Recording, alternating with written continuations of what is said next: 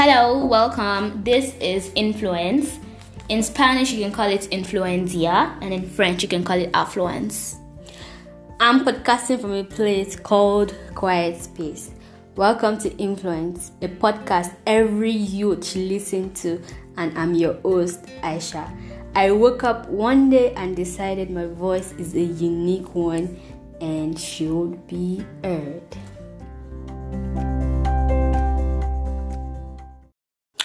Welcome, this is Influence, and I'm your host, Aisha, and my sister will also be co-hosting with me today, and I'll allow her to introduce herself. Hi, I'm Fatima. Welcome, Fatima. Thank you. So today we'll be talking about borrowing and lending of money. Yes, that's our topic for today. And I'll try my possible best not to break any table. Yes. Now, if there is one thing that should end with 2019, it's the problem that comes with borrowing and lending. Right? Yes. So, Fatih, have you ever had someone walk up to you to borrow from you? Yes, several times. Then, how did you feel? I felt neutral, like normal. Like it depends on what you want to borrow from me. If it's something that I see in that's precious to me, like you have to understand if I tell you no and move on.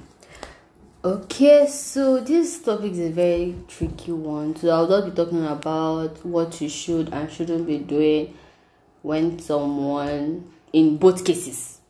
So, as a borrower, if you are going to borrow from someone, you should have at the back of your mind that you don't want to take advantage of that person's kindness or generosity. You don't want the person to regret. You don't want the person to regret that they lent you something, and you don't want to put a strain in that relationship. Yes. You should have that at the back of your mind. Now, number one point I'm talking about is don't borrow something you know you won't be returning immediately. Yes. For example, if you are borrowing a cup, you don't borrow the cup and forget you kept it in Kafansha or somewhere else. You borrow that cup, when you are done with it, you rinse it and return it immediately.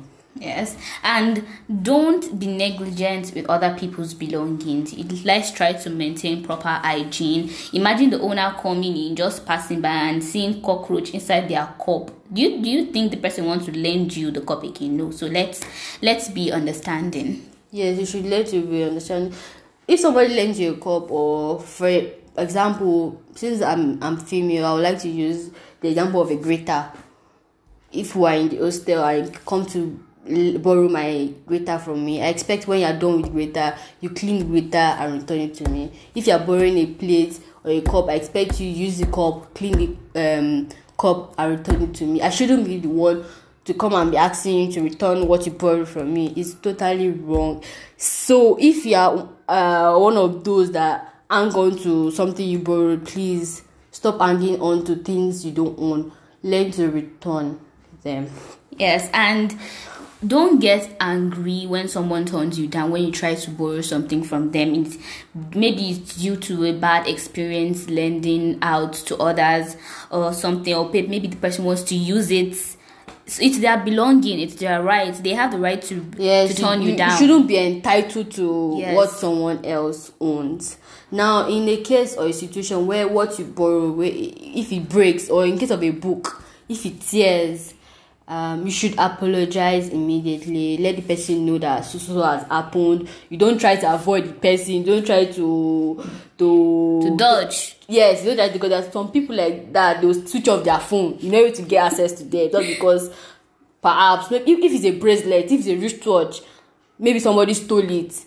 It's not that, in that case, it's not your fault. Yes. If it's a cup, it's not your fault it broke. Those things are accidents. But at the same time, you should be very, very careful when you're handling somebody else's. Yes. But you should also apologize. And if it's something that can be fixed, if it's a book, you can use sellotape to to tape the book. You can, if it's a slipper, you can take it to the shoemaker to help you to repair it. And if it's something that can't be fixed, you should probably think of how to get a new one for the person. Now, as a lender that is willing to lend, these are the things that you should have at the back of your mind. You should let it be clear that this thing you are borrowing from me, when do you have to return it? Or I want you to return it by so date. Let there be an agreement on that. Yes. Let there be an agreement, because if there's no agreement, that's when there will always be strain on it, because there's no agreement.